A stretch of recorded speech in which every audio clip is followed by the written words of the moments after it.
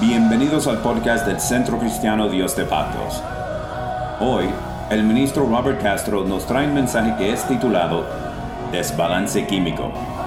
Esperamos que disfrute el mensaje y Dios le bendiga. Y esta mañana queremos saludar a aquellos que nos están viendo ahorita mismo allá en Fortín, México, desde Medellín, también la célula en Kansas, le enviamos saludos y queremos también ver cuántos trajeron sus Biblias. Si levantan sus Biblias, que el apóstol lo está viendo desde Kansas, amén. ¿Y cuántos trajeron su cuaderno de notas? Amén. Ahora, como dice mi pastor, dile a la persona que está a tu lado, vas bien, pero lo puedes hacer mejor. ¿Qué tal si me acompañan en una oración, amada iglesia? Y le presentamos, Señor, te presentamos a ti este tiempo, amado Rey de la Gloria. Señor, te hemos adorado a través de la música, a través de los cánticos. Te hemos, Señor, adorado a través de las ofrendas, de los diezmos, amado Rey de la Gloria. Padre, pero en este momento queremos escucharte hablar. Queremos escucharte hablar a nuestros corazones, Señor Jesús. Padre, pidiéndote que esta palabra sea como esa espada de doble filo, Señor Jesús, que llegue y penetra hasta lo más profundo de los corazones, Padre. Te pido, Señor, como el profeta Isaías, tal como hiciste con él, Padre Santo, que purificaste su hablar, Señor, que seas tú a través de mis labios, Padre Santo, y que esta palabra pueda cumplir el propósito en cual tú la traes en esta mañana, Señor. Estamos dispuestos a escucharte, Señor. A ti te damos gloria y honra en nombre de Jesús, y el pueblo de Dios dice amén, amén. Y como modo de introducción, quiero hablarles de un científico ruso que él fue formado en lo que eran los estudios o el estudio de los químicos, conocido como Dmitri Mendeleev, que fue el científico que creó lo que nosotros quizás muchos en la escuela estudiamos, lo que era la tabla periódica, the periodic table. Quizás al verlo aquí en la pantalla lo pueden reconocer. Y él mismo comenzó a organizar los elementos químicos por su masa atómica.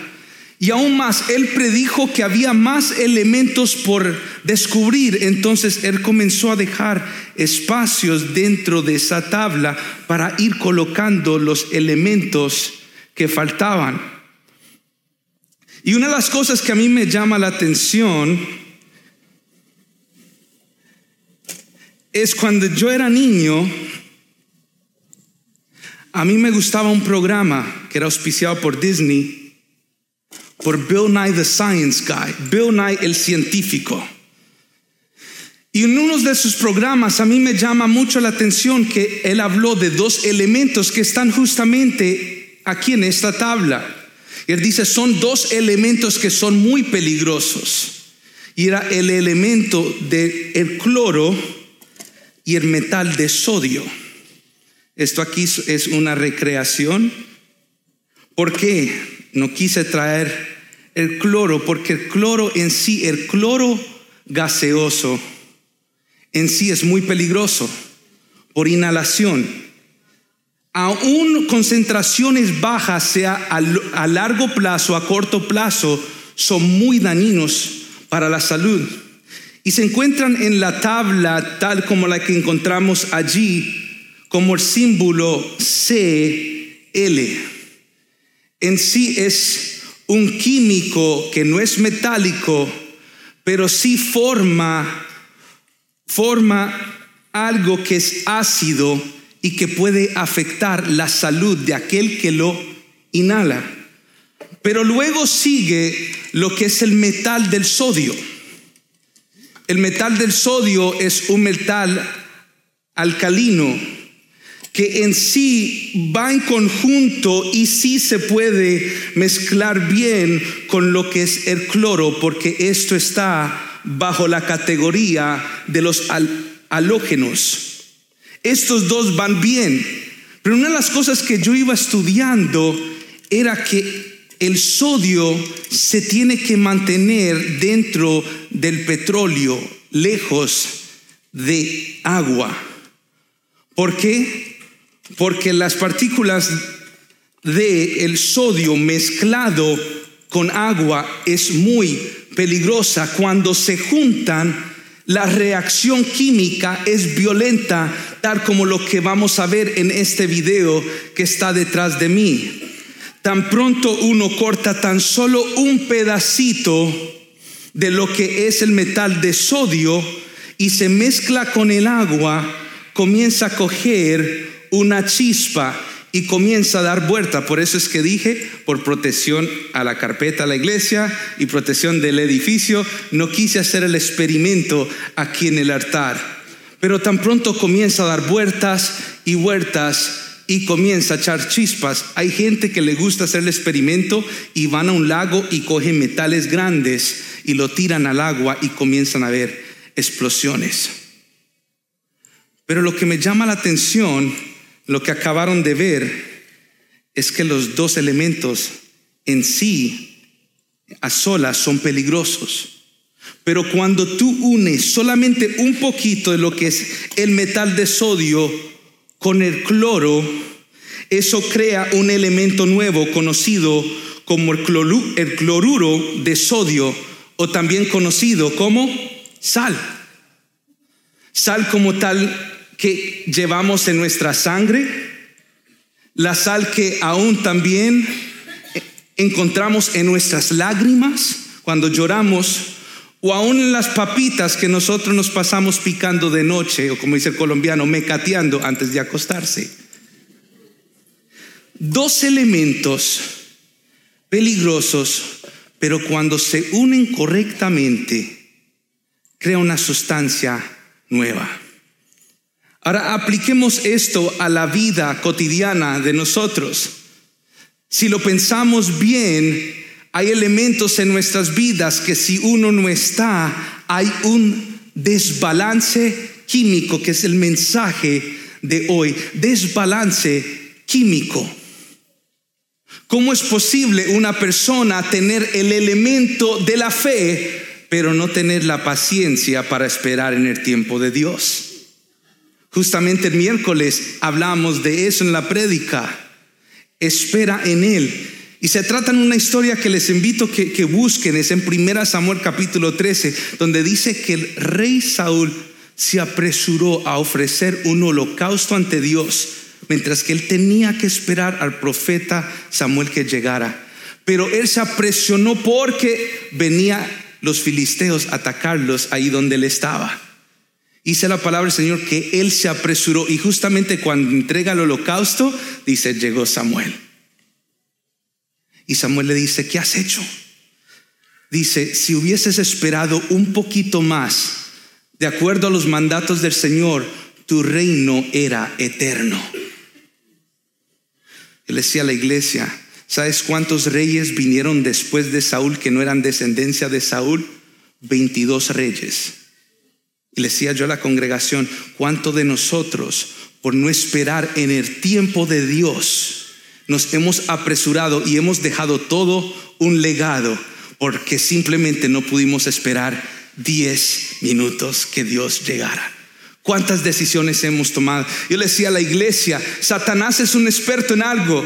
Si él no me puede frenar de frente, él viene por la parte de atrás y me empuja para yo apresurarme en una fe apresurada.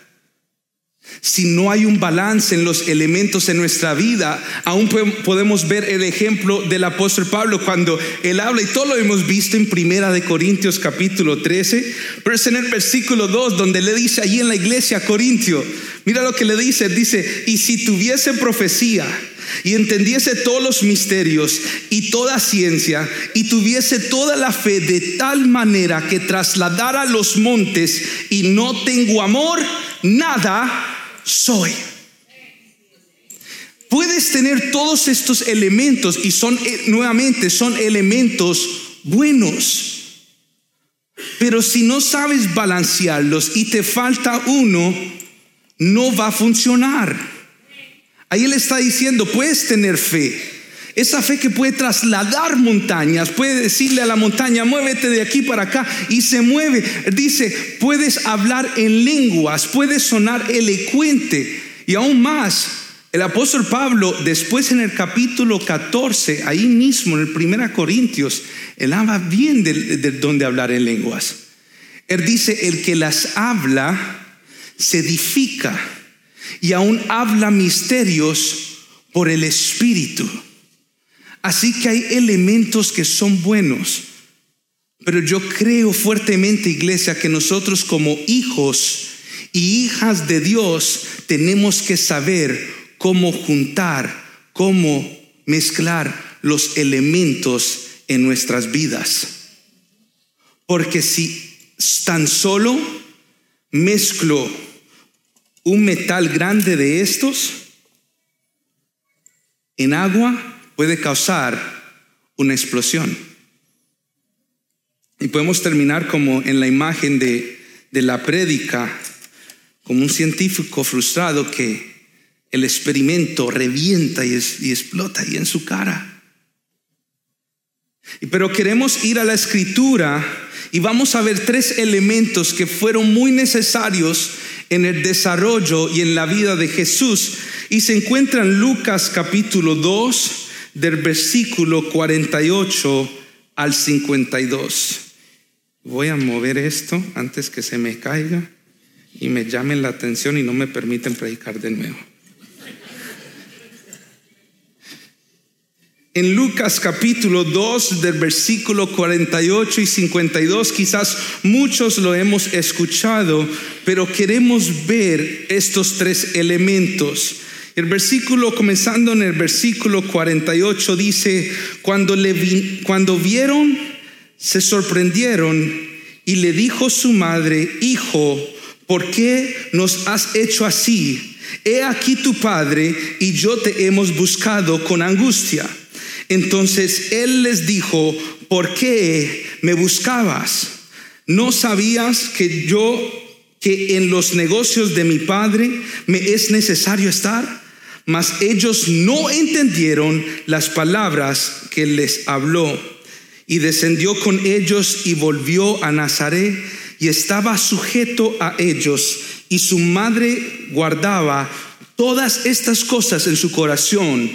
Y vamos a leer el versículo 52. Y Jesús crecía en sabiduría y en estatura y en gracia para con Dios y los hombres. 3 elementos que anduvo en la vida de Jesús. Pero vamos a contextualizar esta historia. En este momento Jesús tenía 12 años, nada más, 12 años. Y ellos estaban bajando de Jerusalén de celebrar la celebración de la Pascua. Y después llega José y María a Nazaret y cuando miran hacia los lados no encuentran al niño Jesús. Entonces ellos comienzan a preguntar a los que conocían, dice la Escritura, a ver si alguien había visto al niño Jesús. Y nadie lo había visto. Entonces suben de regreso a Jerusalén y lo encuentran enseñando en la sinagoga. Y mientras que él estaba allí, él le responde, es que no entiende, estoy en los negocios de mis padres. ¿Y qué dice la Escritura? Que los padres no entendieron. Pero a mí lo que me llama la atención es lo que Jesús hace. Jesús entendía el momento muy especial en cual él estaba trabajando. Y aún él reconociendo que su mamá no lograba discernir o entender el momento donde él estaba, dice la Escritura que él se sujetó a su mamá y a su papá. No dice que él se enalteció. No dice que le dijo, es que tú no entiendes, es que yo me tengo que quedar. Váyanse ustedes a Nazaret, que yo me voy a quedar aquí porque estoy en los negocios. Yo entiendo el momento, ustedes no. No, dice que él se sujetó. Qué difícil es para nosotros sujetarnos, ¿no? Pero Jesús da ese ejemplo y dice que regresa con sus padres. Pero los 3 elementos que queremos ver en esta mañana es que dice desde los 12 años hasta que él llegó a la cruz, él creció en sabiduría, en estatura y en gracia con Dios y con los hombres. Y vamos a ver el primer punto, que es la sabiduría. El filósofo Leonardo da Vinci una vez dijo que la sabiduría es la hija de la experiencia. Y cuando busqué yo la definición de lo que es sabiduría, encontré que es la cualidad de buen juicio que es desarrollada a partir de la experiencia, la observación y la reflexión.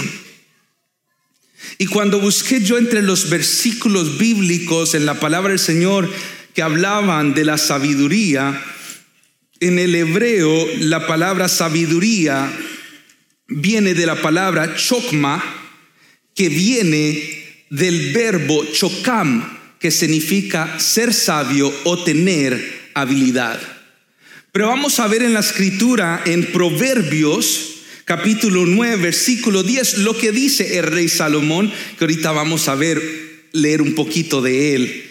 Y dice: el temor de Jehová es el principio de la sabiduría, y el conocimiento del Santísimo es la inteligencia.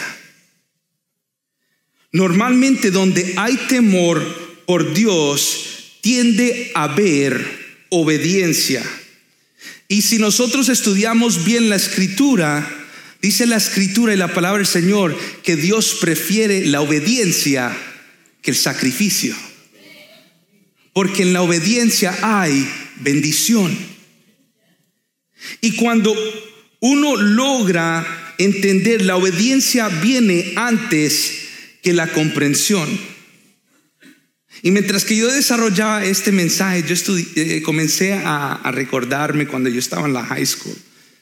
Había un tema que yo en sí no me entraba aquí, ni por aquí, ni por acá, ni por aquí, ni por ningún lado me entraba. Y era lo que era geometría, geometry. No me entraba por ningún lado. Y yo me sentaba allí y me quedaba con el esfero, con el bolígrafo, con el lápiz en la mano, y me quedaba así quieto.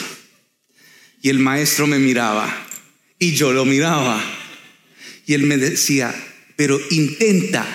Le decía: pero es que no entiendo ni papa. I don't get it. Me decía: pero inténtalo, no estás ni siquiera intentando. Si logras por lo menos intentar lo que te estoy diciendo, quizás yo pueda descubrir que estás haciendo mal. Pero si yo no obedecía lo que el maestro me estaba diciendo, entonces no llegaba la comprensión. Normalmente después de la obediencia viene la comprensión. Oh, I get it now. Si tan solo intentas. Entonces viene la comprensión después que uno obedece a lo que uno tiene la certeza que es verdad. Pero la sabiduría comienza con la reverencia a Dios y un temor por su palabra y por Él. Allí es donde comienza la sabiduría, donde acabamos de ver, donde no hay temor del Señor, no hay sabiduría verdadera. Dile eso a la persona que está a tu lado: donde no hay temor del Señor, nunca puede haber sabiduría verdadera. Vamos a ver lo que decía el hermano de Jesús, Santiago, en Santiago capítulo 1 versículo 5. Dice: y si alguno de vosotros tiene falta de sabiduría, pídala ¿a quién?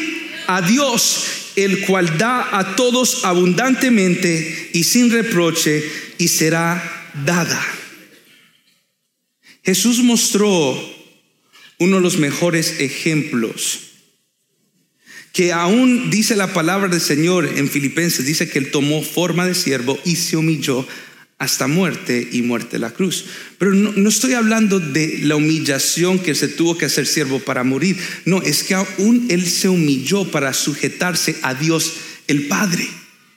Porque dice la palabra del Señor en Lucas, en el capítulo 6 del 12 al 13, dice que Él subió al monte y estuvo toda la noche orando a Dios el Padre.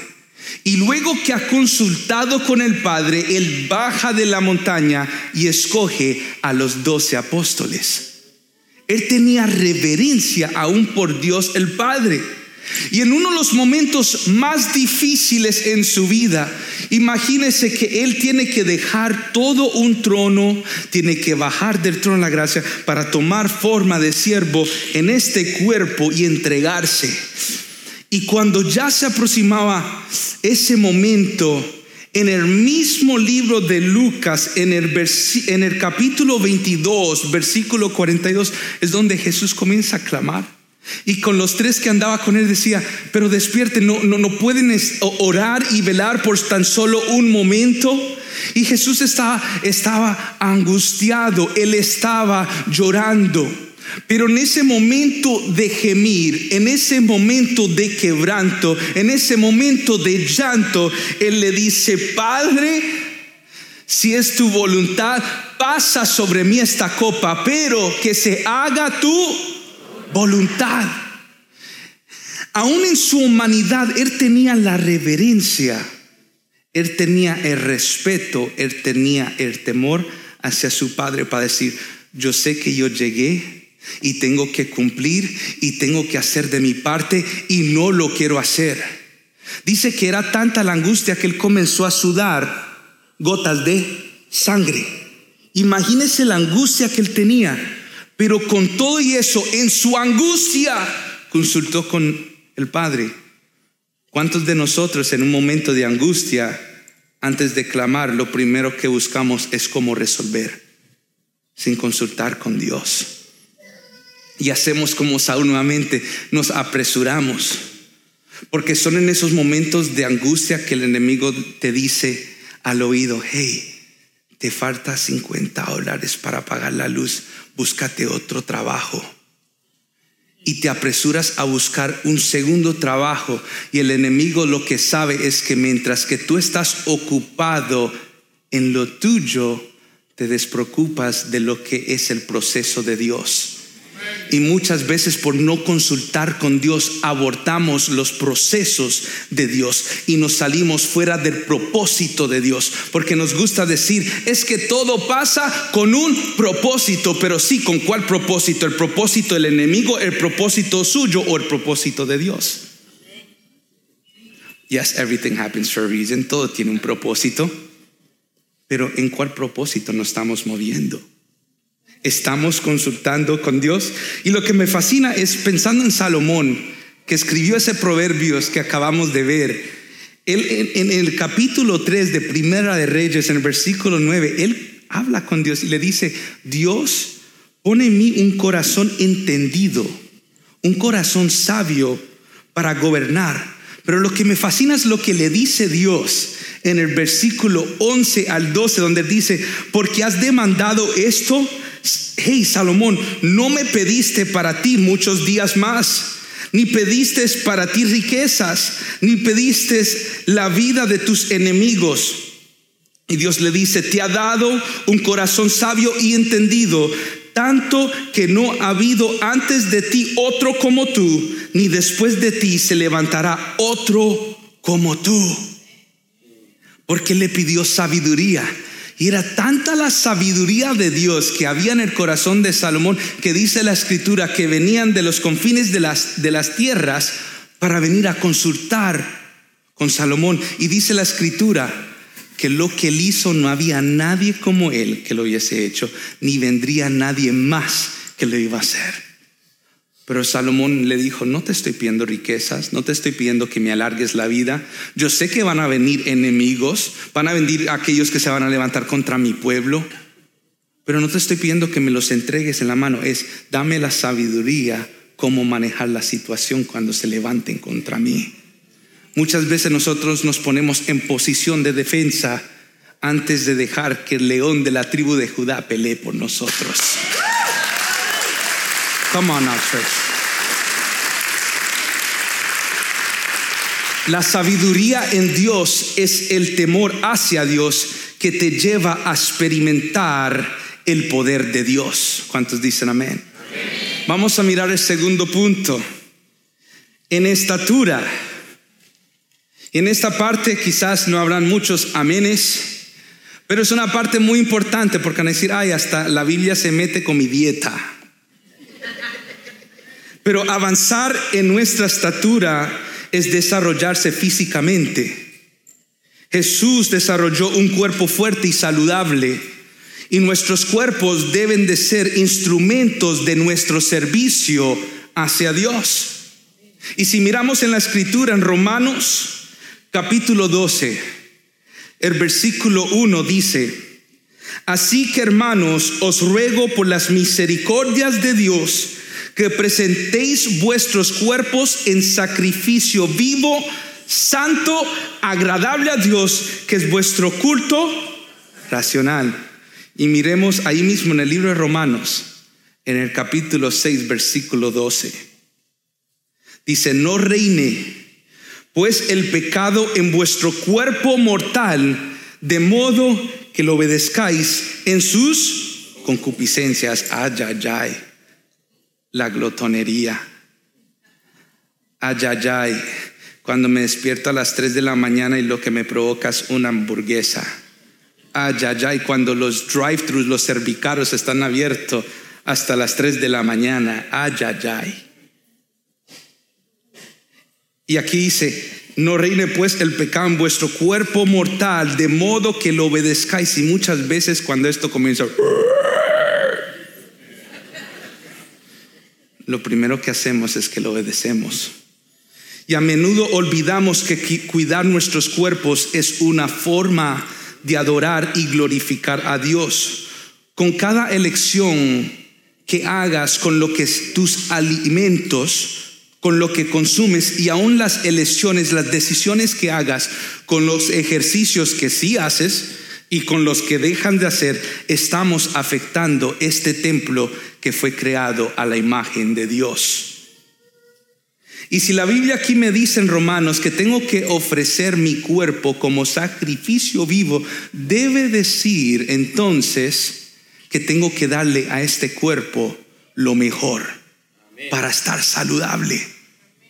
Y yo quiero que ustedes piensen bien y consideren cómo es que el peso y aún las enfermedades que es producto de la mala nutrición pueden evitar que hagamos un buen trabajo físico o aún emocional. Porque debemos de darle a nuestro cuerpo lo mejor en los momentos buenos y aún en los malos. Porque son en los momentos malos cuando entro en una depresión porque mi esposa me miró mal y me dejó de hablar por un día, que voy a la nevera y saco el bowl de helado, de mantecado, como usted le quiera decir, y me lo como entero porque estoy en una depresión.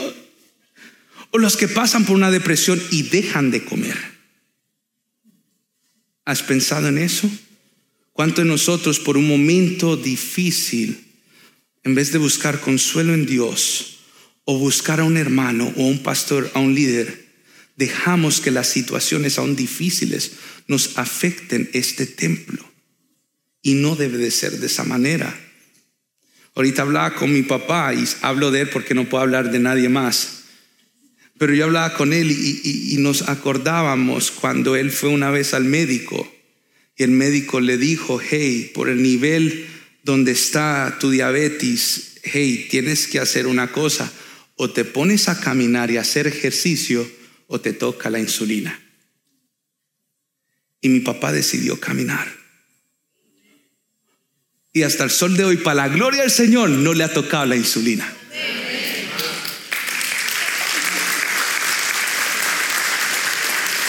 Y ahí donde lo ven con sus 80 años ya en edad donde Dios lo permite estar, yo le he dicho: papi, te necesito. Aún ya en los 29 años te necesito. Necesito que sigas siendo padre. Necesito que sigas siendo abuelo de los nietos que tienes y los que van a venir. Ah, pero estoy hablando de mi hermana. Tranquilos, mi esposa todavía no está embarazada. No se me animen mucho. Pero le he dicho, yo quiero que tú estés saludable para que puedas todavía en esta edad todavía puede levantar. Mira, nuestro pastor Soto todavía puede cargar. a los niños que presenta. ¿Por qué? Porque nuestro templo tenemos que cuidarlos. Llenemos nuestros cuerpos con alimentos ricos en nutrientes que realmente nos alimenten. Miremos lo que dice en Efesios capítulo 2, el versículo 10. Dice, porque somos hechura suya, creados en Cristo Jesús para buenas obras, las cuales Dios preparó de antemano para que anduviésemos en ellas. Pero ¿cómo podemos andar en estas buenas obras donde el Señor nos ha llamado si el cuerpo está debilitado y no estamos comiendo lo correcto, no estamos haciendo lo correcto? En 1 Corintios capítulo 10, el versículo 31, donde habla el apóstol Pablo, dice, si pues coméis o bebéis o hacéis otra cosa, hacedlo todo para la gloria de Dios.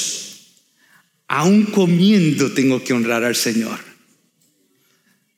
Así que el bistec encebollado que tanto me fascina, tengo que cuidar las porciones que como. Aquí no le estoy diciendo que tienen que cambiar la dieta, es velar lo que están consumiendo y cómo le está afectando el cuerpo. Hay un doctor muy famoso, un doctor cristiano que aún no sé si todavía practica aquí en Orlando, pero es el doctor Don Colbert, que es un doctor y también nutricionista. Y es aún el doctor que ha atendido al ministro evangelista conocido como Benny Hinn por muchos años. Y en una de las entrevistas que él hizo telefónicamente, él, en uno de los libros que él escribió, he tenido la oportunidad de tener esos libros. Él tomó lo que era la frase WWJD, que en inglés es What Would Jesus Do? Él lo convirtió y puso WWJE, What Would Jesus Eat? Y él comenzó a estudiar la dieta de Jesús, porque él, sabiendo que Jesús era judío, estudió entonces la cultura y lo que ellos comían. Y en una de las entrevistas telefónicas, Don Colbert dijo lo siguiente, dice, los cristianos de hoy en día deben asumir la responsabilidad de su salud. Hay muchos cristianos, hay tantas personas que asisten a reuniones de sanidad para el cuerpo y a veces es solo darse cuenta de que padecen muchas enfermedades por tomar decisiones equivocadas. Si hay enfermedades que son genéticos, hereditarios, pero hay otras enfermedades que llegan simplemente porque no estamos comiendo lo correcto, no estamos haciendo los ejercicios correctos, no estamos cuidando de nuestro templo. Y luego le decimos, Dios, sáname. Pero fue resultado de una mala decisión de nosotros. Dile a la persona que está a tu lado, cuida tu templo.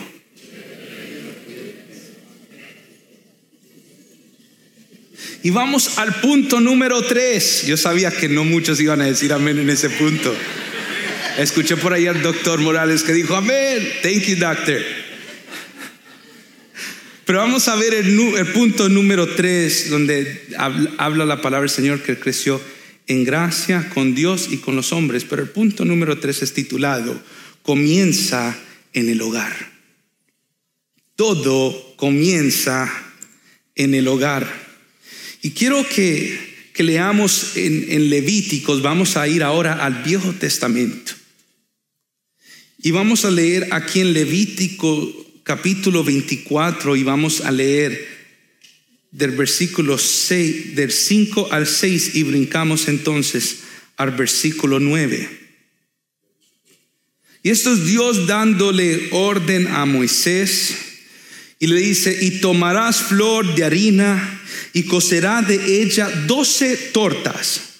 Cada torta será de 2 décimas de efa, y las pondrás en 2 hileras, 6 en cada hilera, sobre la mesa limpia delante de ¿quién? De Jehová. Y será de Aarón y de sus hijos, los cuales lo comerán. en lugar santo, porque es cosa muy santa para él, de las ofrendas encendidas a Jehová por derecho perpetuo. Ay, se me traba la lengua con español. Pero quiero explicar y contextualizar también esta historia. En Éxodo capítulo 29, Dios le habla a Moisés sobre Aarón, su hermano. Y él le dice: vas a tomar a Aarón y vas a tomar a sus hijos para consagrarlos al sacerdocio. Pero esta ceremonia pasa ahora a Levíticos capítulo 8, donde cogen a Aarón y a sus hijos y los consagran al Señor. Pero luego en el capítulo 10 de Levítico es donde Dios le habla a Aarón. Le dice: hey, te tengo que dar unas instrucciones. Dice: cuando entres al tabernáculo de la reunión, cuando entres ante mi presencia con tus hijos, no van a beber ni sidra, ni van a beber vino, para que no mueran ante mi presencia. Y Dios le dice: estatuto perpetuo será para vuestras generaciones, para poder discernir entre lo santo y lo profano, entre lo inmundo y lo limpio. Lo que le estaba diciendo es: cuidado con la inmundicia. Voy a poner pan ante ti, conocido como el pan de la proposición. En otras versiones también dice el pan de la presencia. Y eran 12 panes que representaban las 12 tribus de Israel, que se ponían ante la presencia del Señor sobre una mesa, y siempre estaban ante la presencia del Señor. El pan representaba un sustento físico para el cuerpo. Jesús mismo, cuando fue tentado por Satanás, aún él lo dijo: de no solo pan vivirá el hombre, sino de toda palabra que sale de la boca de Dios. El pan representaba un sustento, pero lo que Dios quería enseñarle es: voy a presentar algo que es puro, un pan que no tiene levadura. Y en la celebración o los días sabáticos, los días conocidos como el día de Shabbat, el día de descanso, vas a entrar y vas a comer, porque necesito que entiendas algo, y es la manera que Dios nos quiere enseñar esta mañana. Hay diferentes sustentos, tales como el sustento que nos quiere ofrecer el mundo, pero hay un sustento que es puro y es agradable, y es la palabra del Señor. Eso es lo que Dios quería dejarles saber. Cuidado con lo que te estés alimentando. Te voy a dar la oportunidad que puedan comer. Y dice la palabra del Señor que lo ponían. Y luego pasamos en otro capítulo, en Primera de Crónicas, creo que es en Crónicas capítulo 9, donde Dios le da la orden a los levitas. Y muchas veces cuando hablamos de los levitas pensamos en los ministros de alabanza, pero no. Él le da orden a los hijos de Coat, que eran de la tribu de Leví, y les da la orden para poner el pan sobre la mesa. Los levitas eran los encargados de ministrar en la casa de Jehová, en los atrios, en las cámaras y en la purificación de toda cosa santificada. Más de tocar instrumentos, más que adorar, tenían otros mandatos que le tocaban cumplir como levitas.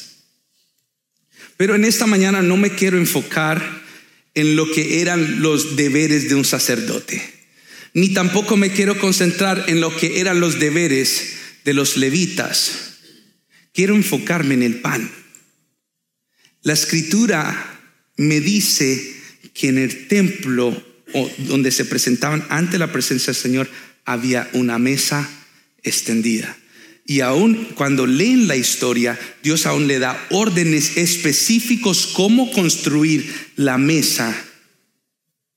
Y ellos traían el pan, pero a mí no me dice la palabra del Señor que hacían el pan en el templo. A mí no me dice la escritura que había un horno en el templo. El pan se traía ya preparado y se traía ante la presencia del Señor. Así que te quiero hacer una pregunta esta mañana. ¿Estás usando tu horno?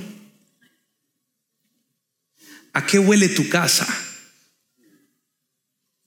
Yo me acuerdo muy bien entrando en una panadería con mi apóstol en Medellín.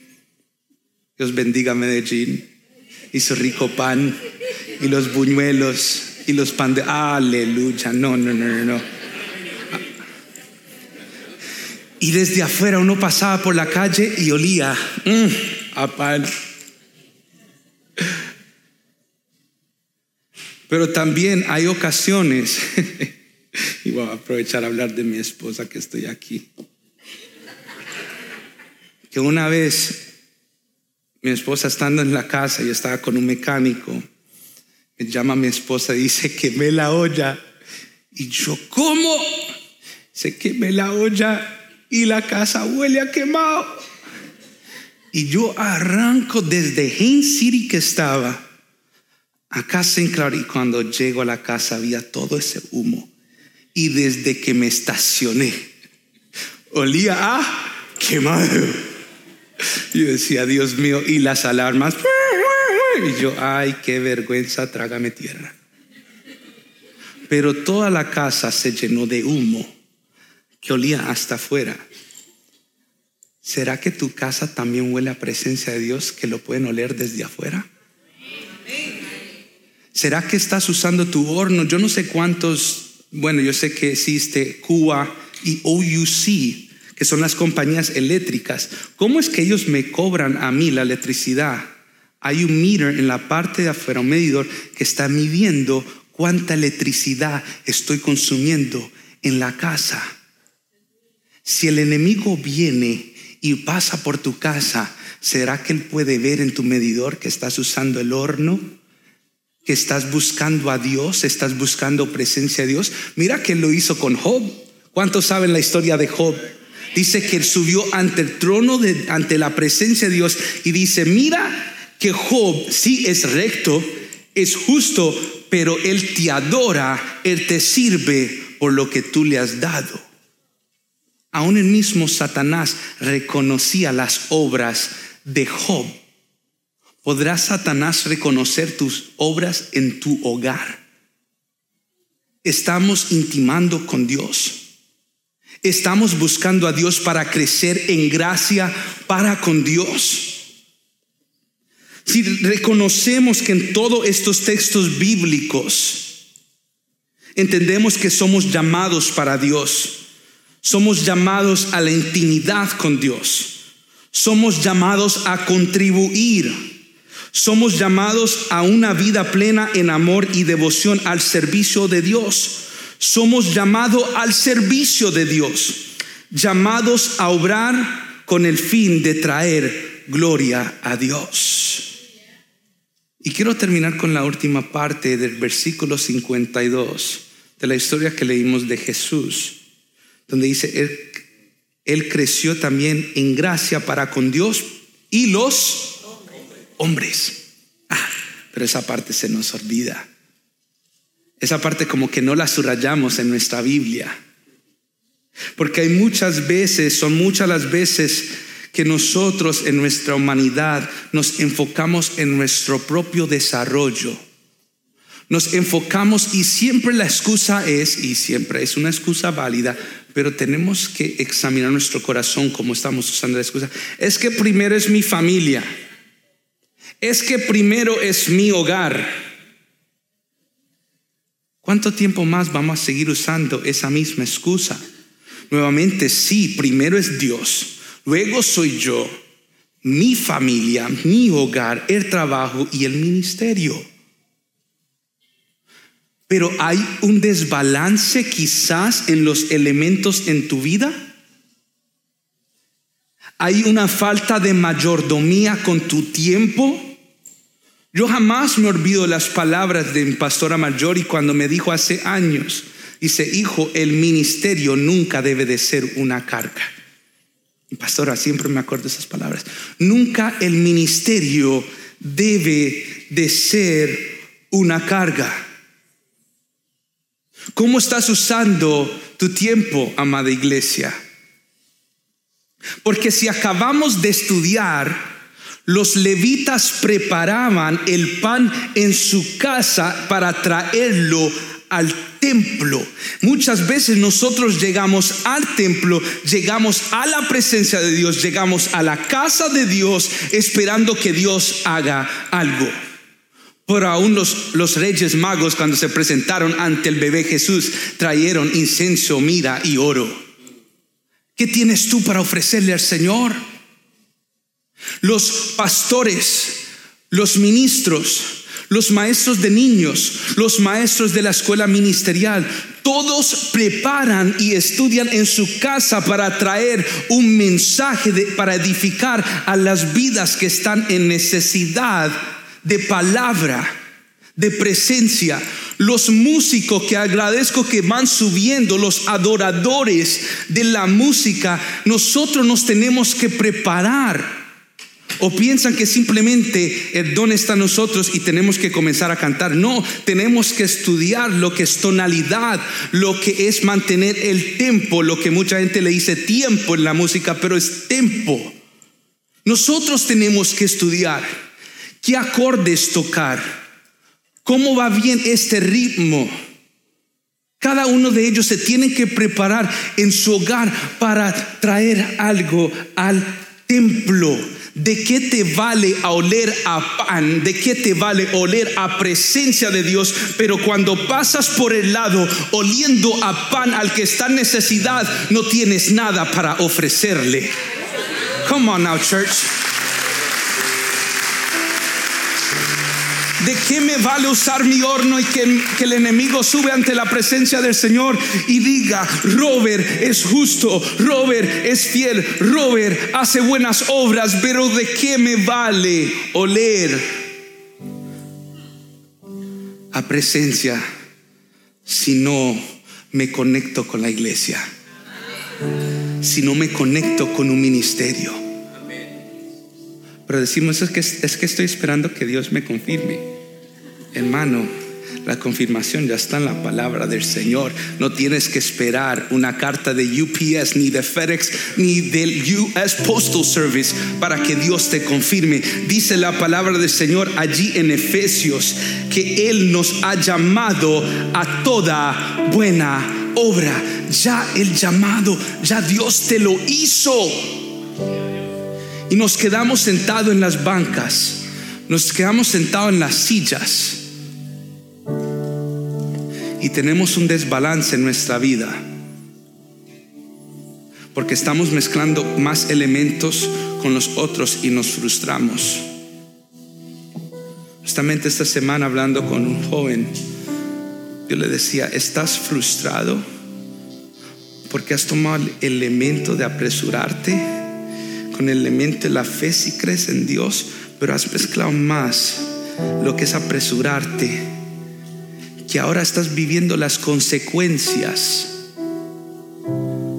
de tus decisiones y ahora gimes por dentro porque primeramente no esperaste en Él y dijiste: Dios nunca me habló? No, es que Él está en silencio porque Él estaba obrando, y antes de Él abrir su boca, tú actuaste. Un desbalance químico que a veces se manifiesta en nuestras vidas. Y si logramos concluir,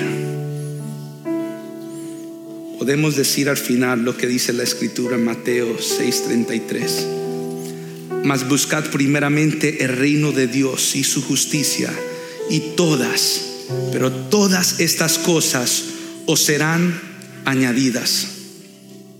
Hay elementos que son muy buenos y otros que si los dejas solo es peligroso. Hay elementos que combinas uno más que el otro y puedes causar un desbalance químico que producirá al final una explosión.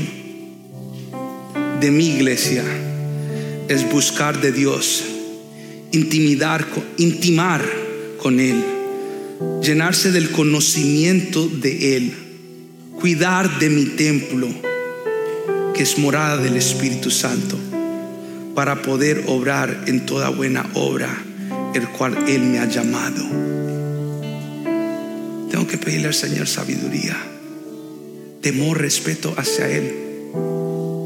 Tengo que reconocer ante Dios que yo le sirvo.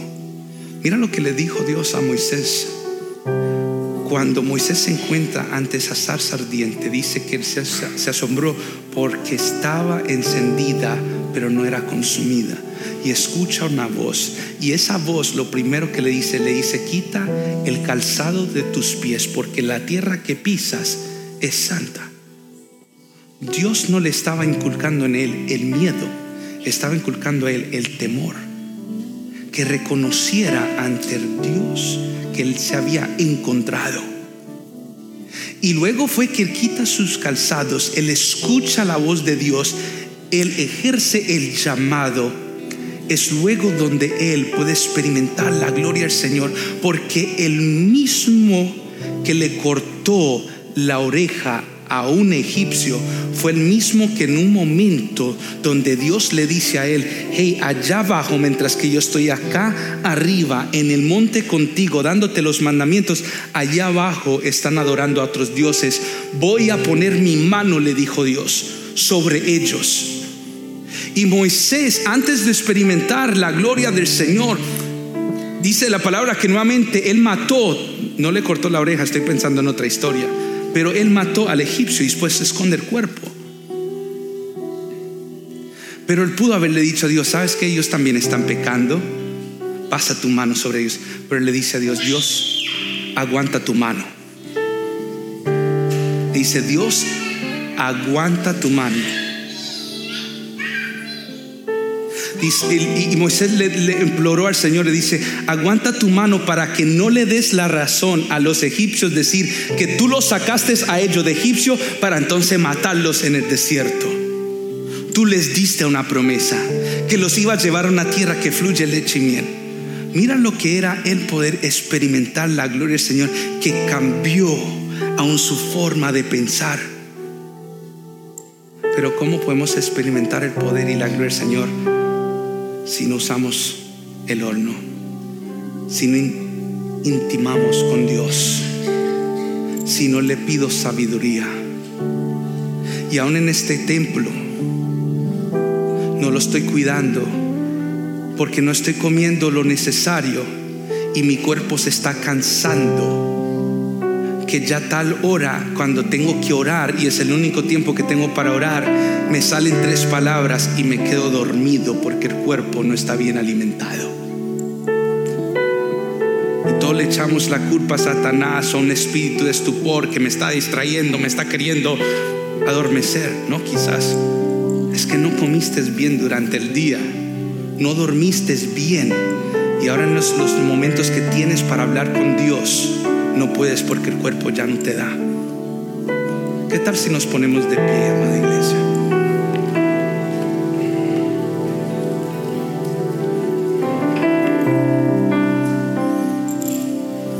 Siempre nos gusta hacer este llamado. No sé si hay alguien aquí que quizás ha sentido en su vida un desbalance, como un día lo sentí yo, cuando andaba sin Dios y sin ley, perdido en el mundo, aprovechando de todo lo que el mundo me ofrecía, las drogas, la violencia. Pero había un desbalance en mi vida y faltaba alguien que pudiera llegar a mi vida y poner todo en un balance, y Él se llama Jesús.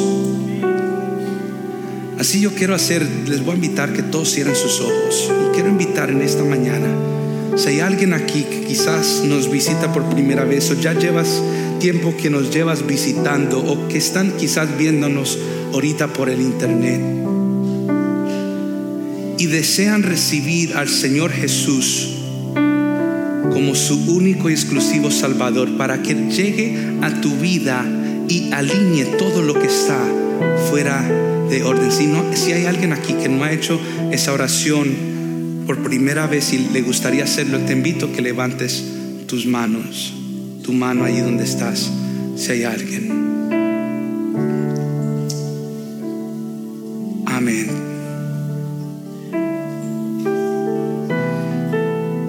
Así, con sus ojos cerrados, voy a pedir al varón que levantó su mano que pasa acá al frente, queremos honrar contigo. Si alguien, si lo pueden acompañar, un mujer, y aquí está el pastor John. ¿Cuántos le dan un aplauso al Señor? Dice que por una vida que es salva, hay celebración en el reino de los cielos. Y ahí, amada iglesia, te voy a invitar que mantengas tus ojos cerrados mientras los ministros aquí al frente ministran a este varón,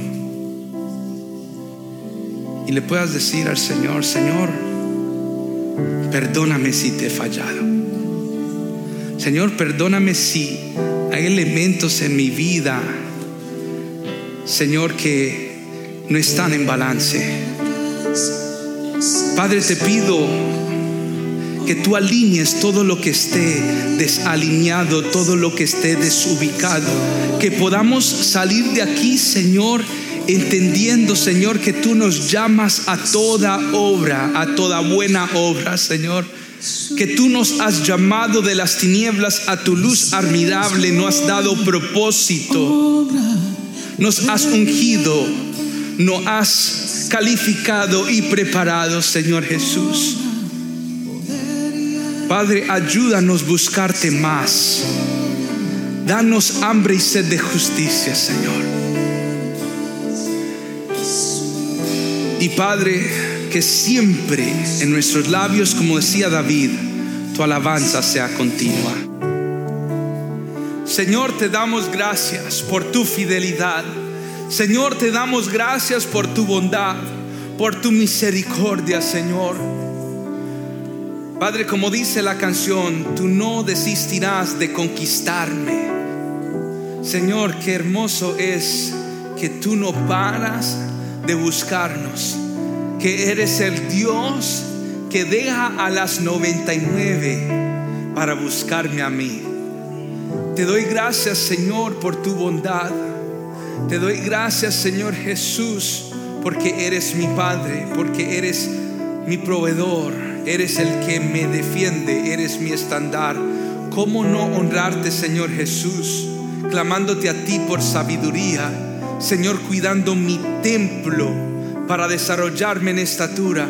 ¿Cómo no buscar de tu presencia en mi casa para que mi casa huela a presencia, Señor Jesús? Ayúdanos a buscar de ti. Danos hambre y sed de justicia, Señor, por amor a tu nombre. A ti te damos gloria y honra en el nombre de Jesús. Y el pueblo de Dios dice amén. Gracias por escuchar a nuestro podcast.